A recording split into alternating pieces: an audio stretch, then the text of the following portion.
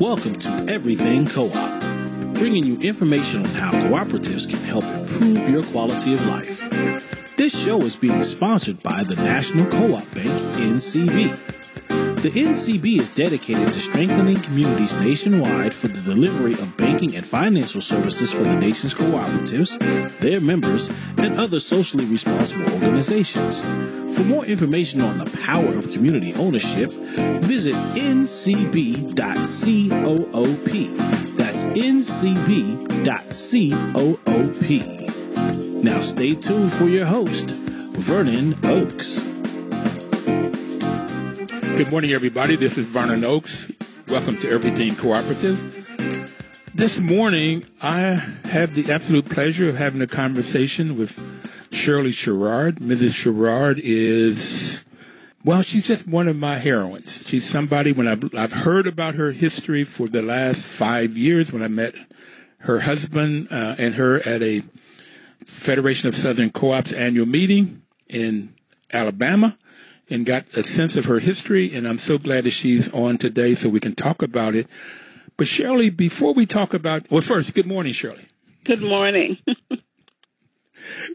Before we talk about your history, can I ask you, with Joe Biden and Kamala Harris coming in, with all of the work that you've done in Georgia to get the two senators elected and get more people out to vote and then those senators elected. So we have the House now. The Democrats have the executive branch, the House, and the Senate. What do you see for the future? What can you predict for the future, particularly as it relates to farmers and cooperatives? Yeah, so let me say that just because we've been able to get Biden and Harris elected, and because we have the House and the Senate at this point, it doesn't mean we have to stop working. The job is not complete. We have to continue to work at the local level for the changes we need to see there and have that move on up to them. Now, we have to keep their feet at the fire because we are the reason they are there. And I've seen so many times in the past when we've worked hard to get people elected and we thought life was going to change, we thought Earth was going to move, and none of those things happened. We did the job and thought that was the end of it, that things would happen simply because we put people in place.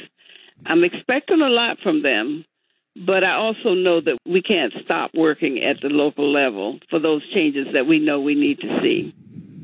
Got to keep working at the local level. Okay. That's right. It takes me back to, I worked really hard for integration of schools. We thought that was the answer. All of us thought that was the answer because our schools suffered. We didn't have what we needed for the education of our children, we felt. We didn't realize what we had, but we fought for integration. And then when schools were integrated, we thought that was it. And now look at where we are. We almost need that fight all over again. So we stopped doing what we needed to do to make sure it worked for everyone. So that's why I'm saying we have to work at the local level. We can't stop working at the local level because that's where the real change will happen for us. Keep working at the local level. Keep organizing. Keep the fight up. Keep going. Keep moving. That's the message. Yes. Okay. So in West Virginia, where I grew up, Shirley, we integrated in 1955. I was in the third grade. But my mother was from New York. My father was from West Virginia. I told my dad that the best decision he made in his life was meeting my mother in New York and convincing her, even kidnapping her to bring her to West Virginia. But her view was that white folks were, because she had grown up with white people, she'd gone to school with white people, and so it was okay. And so we went to the school that was closest to us. Mm-hmm. But that helped to change my life in both understanding white folk and really being called the N-word almost every day. So, yeah, I got that. And you were fighting for it. So it was after 1955 you were fighting for integration. Oh, yes, schools in my area, schools here in the county where I grew up didn't really integrate until almost 1970. Now, my sisters during the summer, of 65, when we started the civil rights movement in our county, 17 people integrated the white school that year and caught hell, every day in the schools, and didn't have the real support that was needed to get through that. In fact, they would have to ride the bus to the black school first and then be bused from there to the white school. And on rainy days, the people at the black school didn't even want them to come in the school. They were so afraid. They would not allow them to come in. And there were many other things that happened. Folks, I guess they had every right to be afraid when you look at the county where we came from and the history of the sheriffs and so forth in Baker County, Georgia. But, we didn't provide that ongoing support that was needed in the educational system because we thought the answer was integration. Yes, I understand that fear because that's what we had. We had to fight. Unfortunately, my father there was 3 boys. He taught us how to fight real early on. So the white boys wanted to fight, and we accommodated them. Yeah. That's unfortunate, but because it's not only the physical fights, but the emotional fights, those were the hardest. I got that. I lived that, and it didn't solve the problem we thought. Matter of fact, we lost a lot when we lost to black schools. Yes, we did. We had teachers who really cared, people who pushed us to excel and then reach back to help others. That was one of the main things I grew up with in the church and in the school. They expected you to do well, to represent people in that county and to reach back and help others.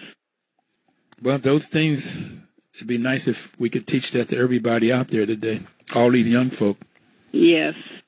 Teach us to excel and then reach back and help others.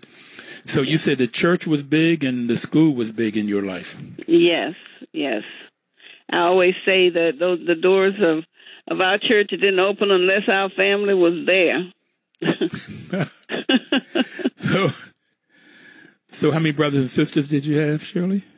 I have 4 sisters, and I have one brother. My mother was pregnant with my only brother when my father was murdered.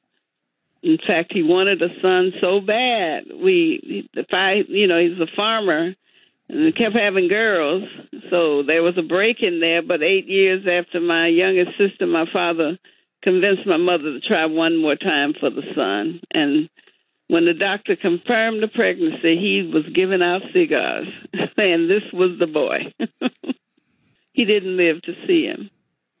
Okay, so you mentioned your father was murdered. How did that happen? What happened there? Yeah, it was during the time that the Albany movement had been going on since 61, 62, and the movement in surrounding counties. But SNCC had not come into Baker County at that point, but my father and others were talking to them. So I don't know what motivated this man to shoot my father, other than my father stood up to him. This farmer had a farm near ours, and some of his cows had gotten into our pasture in 1963. And here he was in 65. They rounded all but one of them up. It was so difficult with that one. He just left him there. And then in 65, he came for the cow, but instead of his cow, he's trying to claim 5 or 6 of our cows. And according to the others who were there, my father argued with him, telling him no, they were not his cows. And he finally started walking away, saying, "We can settle this in court." And when he got near the truck, he turned around to say something. The man shot him. The grand jury refused to indict the white guy, saying there wasn't enough evidence to say it was murder. Now, I made a commitment on that if you read about the history of Baker County, Georgia, it has a really bad history in terms of the sheriffs and the lynching of Bobby Hall, who was a relative in our family in the 40s, that led to the whole proven intent. So if you go back and read the case, Screws versus the U.S. government, you read about that case that led to proven intent. So in court, they always cite Screws versus the U.S. government, when you're talking about proven intent. Bobby Kennedy would cite that all the time during the Civil Rights Movement as a reason why they couldn't move to do certain things that would aid SNCC and the other civil rights group in our fight for freedom. So Baker County has a huge history with the policing, which is up today, and lynching and the courts. And so your father was shot by a white farmer over a cow or 5 cows because he wanted to take 4 of your father's cows and the one that he left there. Yes. And nobody would do anything about it. They couldn't prove that he took the gun out and shot him, or he just couldn't prove it was him. You had witnesses, but they were black. And the grand jury was all white. So that led me on the night of my father's death. But prior to that, my goal was to get as far away from Baker County, Georgia, and the farm as I could get. I didn't ever want to have anything else to do with farming past high school.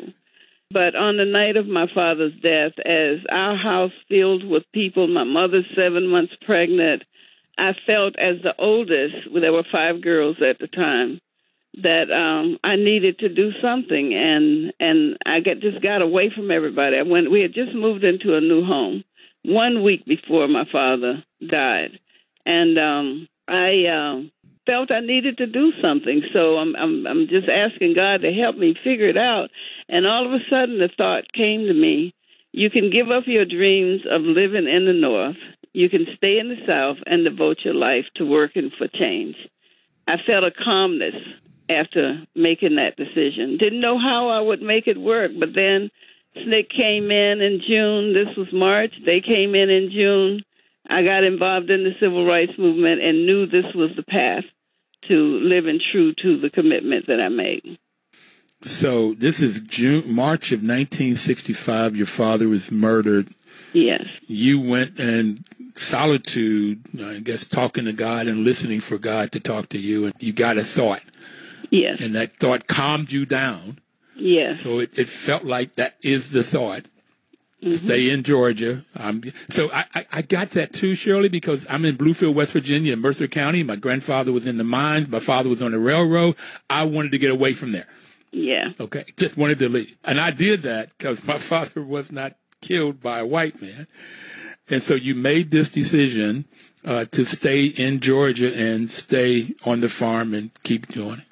Yes. I didn't want to have anything to do with agriculture, and that's been my life. The civil rights movement and helping farmers and working with farmers through the years, organizing cooperatives, fighting their battles at USDA and so forth. It became my life's work. And before we take our first break, so your dream was to leave Georgia, leave farming, father gets murdered, and you have his thought, and you stay there. So do you feel complete having done that now, looking back? You still have more to do, but looking back? I know that this is what I was supposed to be doing. That dream that I had of living in the North was a selfish dream. This has been all about not just me, but our people and rural people and farmers and, All right. We're going to be right back. We'll talk more about Shirley, about this dream that she had, this idea that she had, and we'll be right back. Please don't touch that dial.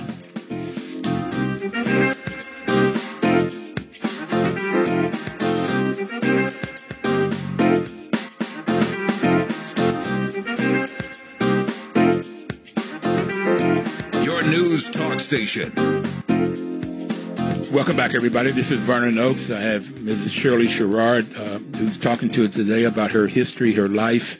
WL is a great partner. They've been a partner for 7.5 years now. They say their motto is information is power.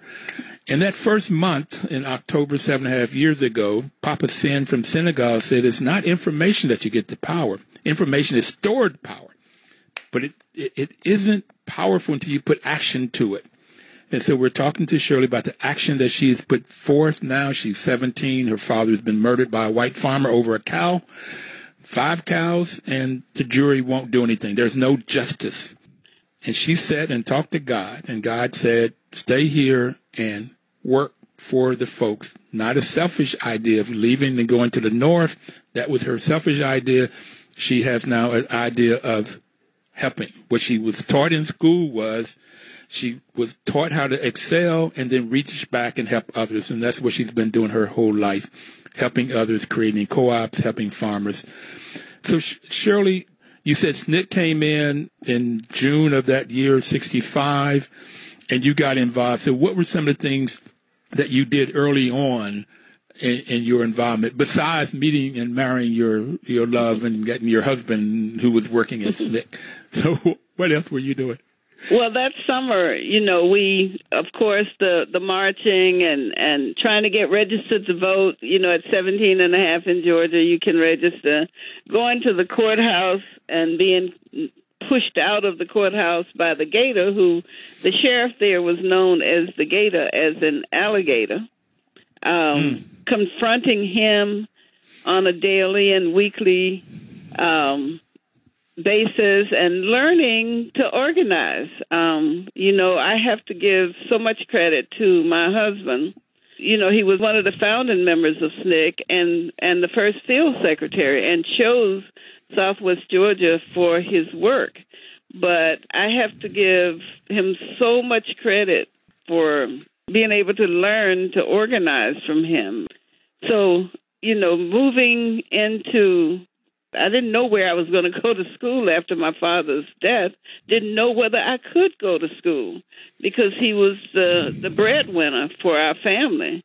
But I managed to get to Fort Valley State, which was about 100 miles away. 2 weeks after I got there, there was a cross burning at our home.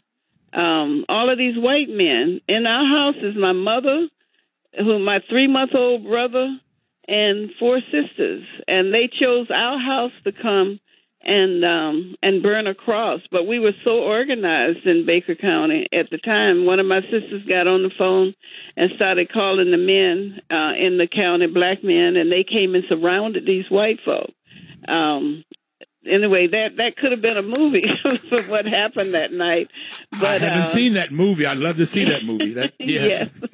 Yes. So, being at school at 100 miles away was very, very difficult for me. So I ended up actually marrying Sherrod and transferring back to Albany State to be closer to home so that I could continue the work while in school. So I started organizing daycare centers for people in the various counties, and as part of our work, folk were being kicked off the land owned by white farmers. So we decided, okay, the answer for that is to try to build our own community. So we actually sent 7 people. My husband was one of them. Our daughter by then was 3 months old. You're up at 1968 now. Sent 7 people to Israel to look at how they were resettling their people. And with the information they came back with and what we knew, we created New Communities, Inc., the first community land trust in the country. We got our hands on 6,000 acres of land and thought we were on a roll. We got a grant from OEO, the Office of Economic Opportunity, to plan this community. It was a major piece of property. Railroad going through with the spur, so we knew where industry would be located. We planned the educational system, the farming system, the health system. We planned every phase of that community, but the opposition from white people started. They would shoot at buildings, sometimes with us in them. They started working against us politically. So that promised funding that OEO was going to give to us once the plan was done, the master plan was complete, they were afraid to give us a direct grant from Washington. And politically, because, they had entered into the congressional record that we were communist, and they were fighting us on every turn. So anyway, because we couldn't get the direct money from Washington, they told us we had to go through the normal process, which was local permission, state permission. Lester Maddox was the governor of the state of Georgia. He vetoed all money coming into the state to our project. And for the next 2 years, we faced foreclosure on the property, but finally got better finance in around 1973. And we were on a roll. We were farming. We couldn't build the houses. We couldn't build the community as planned, but we could farm and make enough money to pay the notes and expand the farming operation. So your father passed. You get this idea of staying and helping. Then you go off to school. There's a cross burning. The blacks then circle the white folks, which I've never seen in any movie or I have never heard about that. I always wondered why we didn't do that. And so you move back to home and go to Albany State, and you get married. You meet this man, and Charles is from Virginia. He came down. Petersburg, Virginia. Petersburg. Yes. Boy, he may have known my first girlfriend when college. I went to Kentucky State, and my girlfriend there was from Petersburg, Virginia. Interesting. So he's from Petersburg. He comes down to Southwest Georgia. He helped to form SNCC, Student Nonviolent Coordinating Committee. Mm-hmm. Student Nonviolent Coordinating Committee. And so he came down in 1961. Yes. So I guess he's a little bit older than you, because in 1961 we were about 13, 14. Right. Okay. You all meet in 60. Well, he saw a picture of me he was canvassing. I was actually in Atlanta at Clark Atlanta attending a Pilot Upward Bound program. My sisters told him about their sister. He said, show me a picture. They took him inside. He saw my high school graduation picture and told them, I'm going to marry that girl. Uh-oh. Is that love at first sight or smart at first sight? Okay. Okay. All right. And so here you go. He goes with 6 other people to Israel in 1968. Yes. So 68, and they learn about land trusts. Yes. Okay.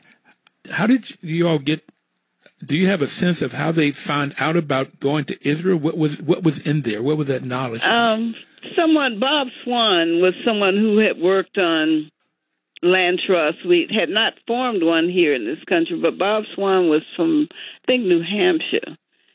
And we actually got some funding from the Norman Foundation. The National Sharecroppers Fund was involved. So, there were things going on around. I was trying to think of the name of the community in North Carolina that started. I can't think of the name of it now. But there was possibility of funding through OEO for exactly what we were thinking of doing. So going to look at the kibbutz and other operations in Israel was what they were going to do. Now, the kibbutz wouldn't work for us because children were raised communally. That would not happen. That wouldn't work here in this country. But we used parts of what they found and parts of what we knew and made the decision that we didn't ever want to lose the land. So one way of holding on to that land was to create this land trust so that people, for example, would get a long-term renewable lease for the land they would put their home on.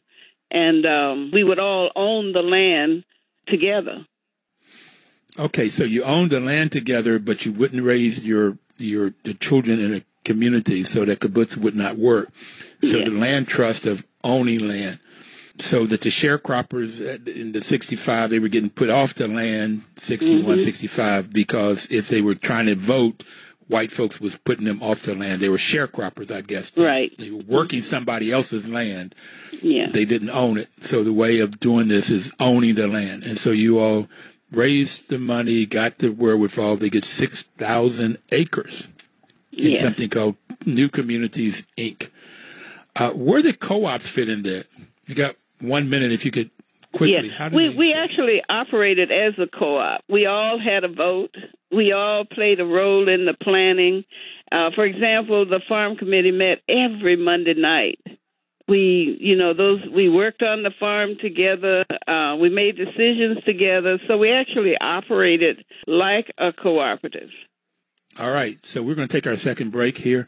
We're going to come back and talk to Shirley about some of the other things that's happened to her in her life. She's had this major misfortune at 17 to lose her father from a white farmer's hands and with no justice. So we'll be back in a few minutes to talk to Shirley about what else has happened in her life and the lessons learned. We'll be right back. Please don't touch that dial.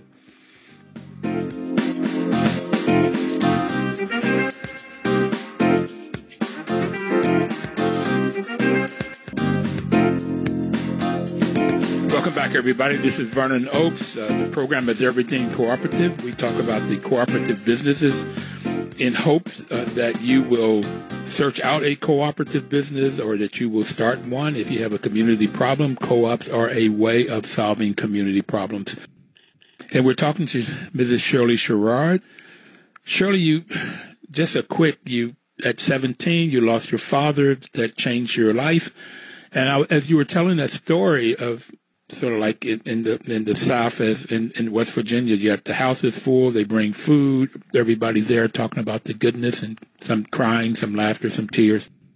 But you go away and you sat and you talk to God. And so one of the things I thought of is that statement that says that if you want to make God laugh, tell him your plans. Your plans were so different from what he had planned for you. So you heard his plan in that solitude. And that's what you've been working on all of your life. You stayed in Georgia. You stayed in Baker County, in southwest Georgia, in that corner down there in the southwest, helping farmers, creating co-ops, creating businesses, helping people. So I wanted to talk more about, you all lost the farm, these 6,000 acres. How did that come about? Yeah. Well, there was discrimination through USDA.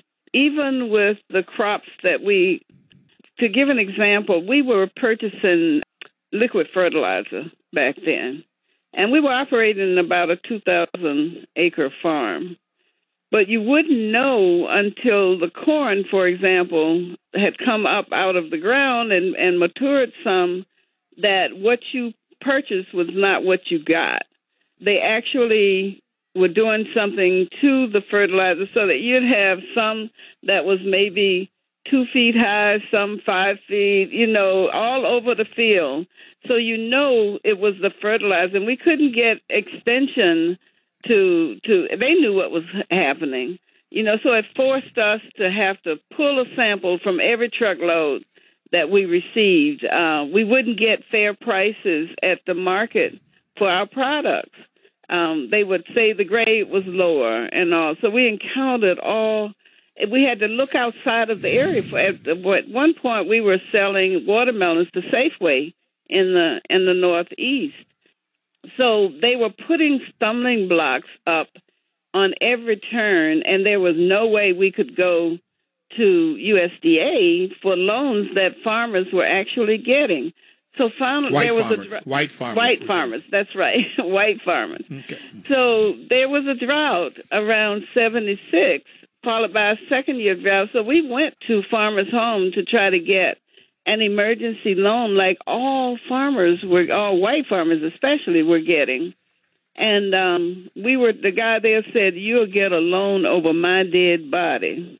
It took 3 years of fighting just to get an emergency loan, but that's with continued drought, that was too long without proper financing to operate the farm. And then just like Farmers Home, even to this day, they want a lien on all available assets.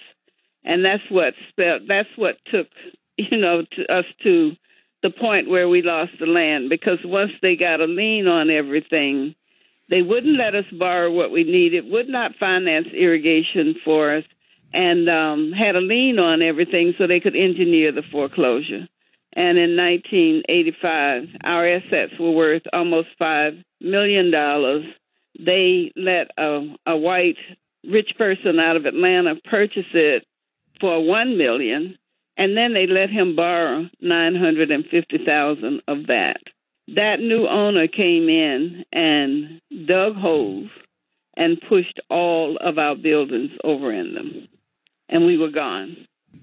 Okay, so I just can't get all of my life, all of my 73 years on this planet, I cannot get the kind of hate that sort of says you've seen people, black people, do the right kinds of things in life, come together collectively, buy the land, farm the land, produce products, and then just want to put obstacles in place, sell inferior fertilizer.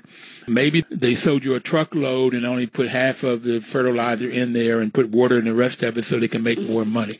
Yeah. But this sort of hate, and then not allow you to get the kind of financing that they're doing to white farmers. So you end up getting a loan, but too little, too late. Mm-hmm. And then therefore a white farmer who may have been part of this, he may have been a part of the reason why you couldn't get the loan and so forth, so he could get your land and he could get more. Other than that economic piece, I don't see how this hate, how they just, whether it's Native Americans, Black Americans, Hispanics, women, whatever the group is, how folks just do us so wrong. And they do it and don't feel bad about it. It's like it's the normal thing to do. And they've done that to black farmers, to black people through the years. As black people, we owned over 15 million acres of farmland. We have less than 2.5 million acres now. And a large part of the reason why is the discrimination our people faced through the years. I could go back to my grandfather. He was buying land and he was buying land from this white guy. When he took the last payment to him, he's feeling really good about it. He's taking the last payment, and the man telling him, "No, you owe me more money." And my grandfather knew this was the last payment, but and turns out he was a relative to the person who killed my father. So if my grandfather had spoken up then, he probably would have been killed then. But he went back home feeling defeated. And my grandmother, who had a third-grade education, every piece of paper she would find in his clothing when she was washing, she saved it. And they actually went through the box and found all of the receipts, so that doesn't happen, though, in every case. We've lost so much because they've cheated us. So economics is, to me, the biggest reason that there's discrimination, but it's also this fear when you say that they don't even feel bad about it, and that's because of this white privilege that's showing up today. They are right, and if you're white, I don't know. If you're white, you're right. If you're black, get back, that old saying in high school, and that's the view that they have. Mm-hmm. So they can come and take whatever it is, native land, native cultures, native ideas, how to plant corn, whatever it is, they can take it with no remorse, it seems. Yes, yes. And we just have to walk away. So you haven't walked away. So that was huge for you. You lost the land at 6,000 acres. You had droughts. The whole reason of the Department of Agriculture and the farmland. So somewhere in there, you started working for the Federation of Southern Co-ops, which got started in 1967 within the Civil Rights Movement. So how did that come about, and what were you doing there? Yeah, I have been organizing some statewide meetings in this area for the Federation, and then when we lost the land, here I was at a point where, what do I do now? I don't want to give up on the commitment that I made. Where will I work now? And the Federation was one place that I looked to. And, of course, they brought me on in July of 85. The land was actually sold at the courthouse steps in September of 85. And so I just started organizing farmers. I grew up on a farm.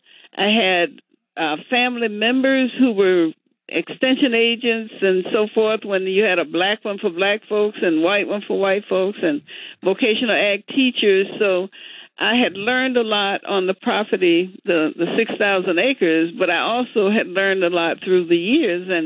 And when you make a commitment to stay and work, then, it's on you to also learn as much as you can so that you can be that resource for people who really need your help. So I just stepped right in there with the Federation. I remember early on one farmer called and said, I got a letter.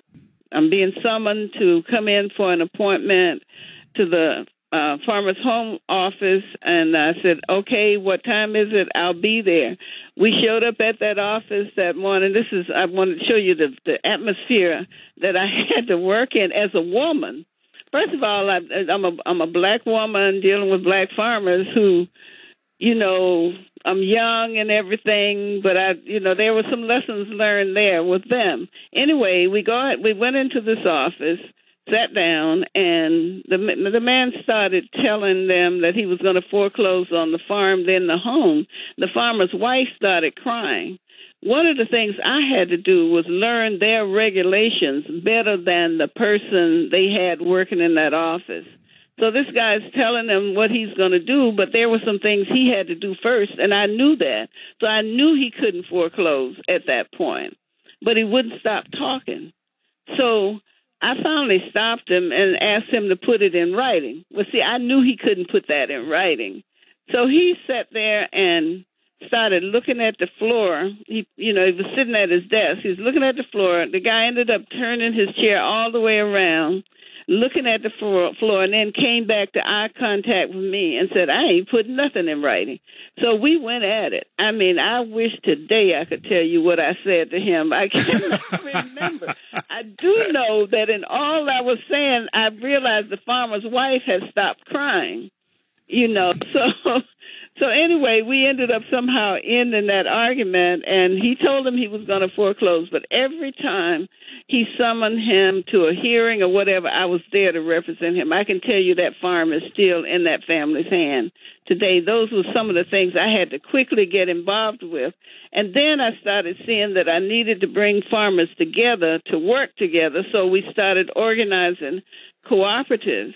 And because everything was so racist, you had to look outside of this area for markets and so forth. So at one point, one of the cooperatives that we organized at South Georgia Farmers Co-op in Boston, Georgia, was actually shipping seedless watermelons into Boston, Massachusetts. We were working with a group there called Red Tomato that secured the markets for us. So we were doing some things that farmers didn't have. Loading docks. I never forget the first day we were sending watermelons out. There are 5 tractor trailers there waiting to be loaded, and we still trying to bring watermelons from the field and didn't have a loading dock. I couldn't take it. I told the guys, I said, look, I've got to go. Y'all tell me how it works out, because it was just too stressful for me. But we did what we had to do. So learning is a big part of this. You said you had to learn their regulations. And one of the first reasons I like co-ops was the 5th principle. And the 5th principle is education, training, and information. Mm-hmm. Jessica Gordon Nembhard wrote a book called Collective Carriage. She's a black lady, a doctorate. And she said that a lot of the black farmers did exactly what you all would meet every Monday night. Mm-hmm. And a part of that was knowledge, learning, continually learning, continually growing. Education bees, if you will. Mm-hmm. So that's a big part of it. And I want all young people out, young and old, no matter what age, you've got to keep learning, got to keep learning, got to keep learning. We're going to take our final break. And I knew this was going to go fast. I've got much more questions than we have time. So when we get back, I want to come back and talk about the suit you all won, what you're doing now, and a little bit more on what you said. You have to keep the fight up, no matter if Biden and Harris are in or Warnock and Ossoff are in. You have to keep the fight at the local level, the grassroots level. We'll be right back to talk more about it.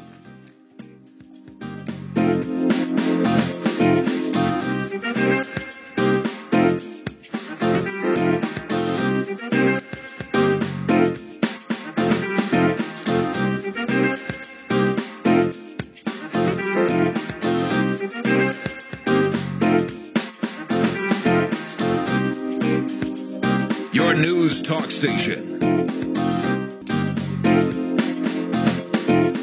Welcome back, everybody. This is Vernon Oaks. The program is Everything Cooperative. We're talking to Shirley Sherrard.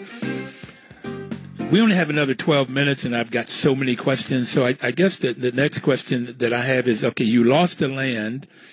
There was racism. You faced racism your whole life. What did you do next? I understand you sued the government. So how was that like? What was that like after you were working at the Federation of Southern Co-ops, and you all get together and you sue the government? Yes, for years we were helping farmers to improve their production practices. We were getting other markets for them in order to help improve the income. We were educating them on each phase of their farming operations and advocating for them, but none of that could stop the loss of farmland because the discrimination was there in USDA. So we decided at some point there had to be a lawsuit. We actually chose, no one talks about the earlier lawsuit, but we chose 6 farmers as a test market, and I won't go into everything there, but finally we came up with the Pickford case. And, the government offered to settle. Some of the upstart groups didn't want to settle, but we knew settling that case where we had A claimants and B claimants was probably the best route to go. And that's what happened. So farmers only had 6 months to file a claim. The lawyers, I feel, tried to push every one of them into filing an A claim when they really had more information and could have been a claimant under B, where you had to have more information for your claim, and the payout could be larger based on your loss. But anyway, the Pickford case filed in 1997, and settled in 1999, and farmers had 6 months to file a claim in Pickford. You hear of Pickford 1 and Pickford 2, but Pickford 1 filing the claim ended in October 13, 1999. We had about 20-some thousand claimants in the Pickford case, but that was because farmers couldn't get information. No one advertised the fact that this lawsuit was out there. It was on all of organizations like ours at the Federation to try to get the word out there to help farmers to get a claim in on time. A lot of them missed it, and there was a Pickford 2 where things were not as good in terms of the payout, but there were somewhere close to 70,000 individuals who tried to file under Pickford 2. So you all won the case. You finally got paid off. If you had been in that hearing room, you would have left there like we did, knowing we had won, but they ruled against us. And we appealed the case. Between appealing in 2002 and actually getting a result from that appeal was it took us from 2002 to 2006. The hearing officer who investigated our case, it makes you want to cry. It makes me want to cry even today because they got exactly what happened to us.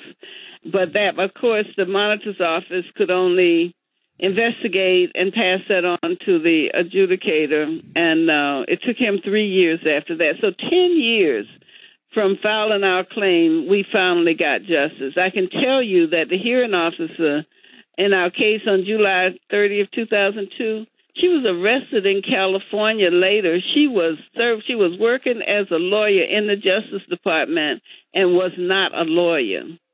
Okay. But anyway, I could go point by point with things that happened to us during that 10-year period. But finally, we were notified by our lawyer, Rose Sanders, on the night of July 8th, 2009, that we had been successful. And New Communities actually got the largest payout in Pickford, which is $12 million plus. And as part of the ruling, they told the folks at Farmers Home they had to give us back every penny we paid on our loans. And you took that money and bought some more land. We bought more land. We started looking for land immediately. First, when they called, it's like, Rose, you gotta fax this. We needed to see the paperwork. It was so unbelievable.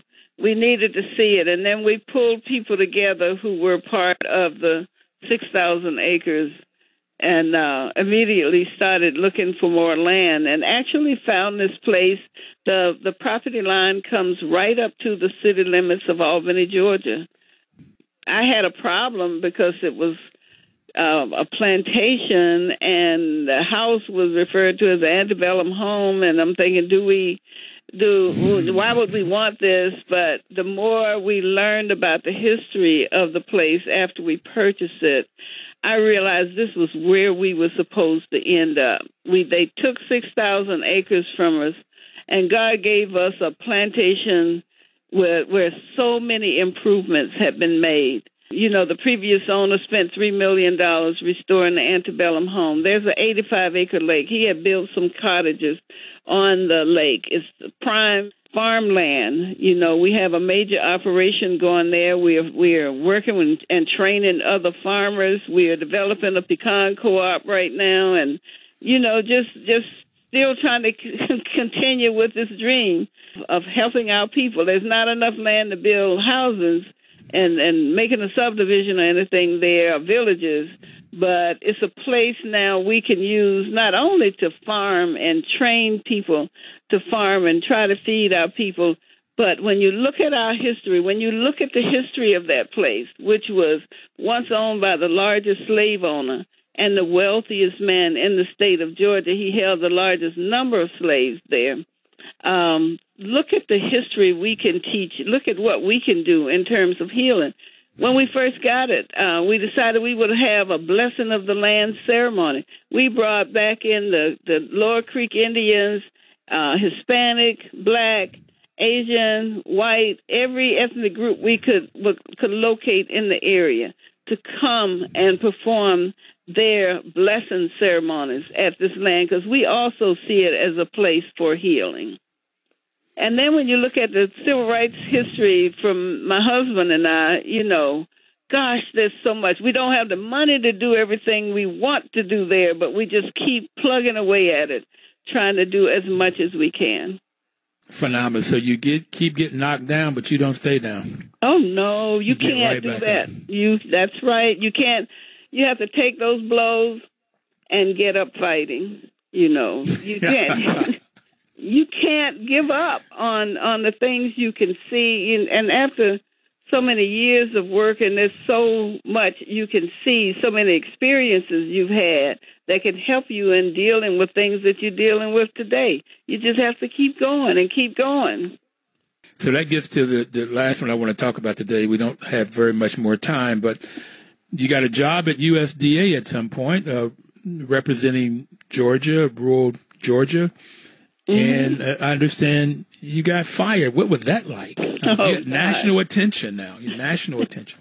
Yes, I can tell you that I felt really, really bad simply because I thought so many people in this country believed the lie that Breitbart had put out there. But just like always, I vowed, hey, I'm not taking this sitting down. If I have to tell one person at a time for the rest of my life the truth, I'm going to do it. But that day, I was in the western part of the state with part of my staff. I ended up having to drive back to Athens, which is 3.5 hours from where I was. And on the way, they're calling me, where are you now? And from the department. And going through Atlanta was when they told me the White House wanted me to resign. And just before I got to Athens, they asked me to pull to the side of the road and use my BlackBerry to submit my letter of resignation. A very, very low point. But again, I'm thinking about the president and what effect this is having on him. That's why I said I'll go on and resign. But I'm also thinking how I'm going to fight this. Now, I'm going home in shame, so to speak. But I started fighting right away. I started talking to reporters as I was driving that night. The fight in me came out, and it worked out. People were able to see and hear what happened, the lie that Breitbart put out there. And this white farmer came to my defense. I had helped a lot of white farmers, but he came to my defense. So we only have a couple more minutes. So what I get here is you get knocked down with your father getting murdered. You get fired somebody spreading a lie on you, and you keep getting back up. You keep getting back up. You keep slugging. You keep fighting. So, Shirley Sherrard, thinking about you, I went to Proverbs 31 with the hymn of a good woman, and I think you're a virtuous woman. Like I said, starting out, you were one of my heroes. And it says that give you everything you deserve, adorn your life with praises. And that's all I want to do is you have a wonderful life. Keep living it, keep doing what you're doing, keep helping the farmers, keep creating co-ops. We didn't get a chance to talk about why co-ops, what's the benefit of co-ops and how they work. But I look forward to having you on again. Thank you so much for sharing your story with us today. Thank you. Thank you. And everybody out there, we'll see you next Thursday. Please live cooperatively, and hopefully I can get Shirley back with us within the next 6 months. Thank you very much. Have a wonderful day.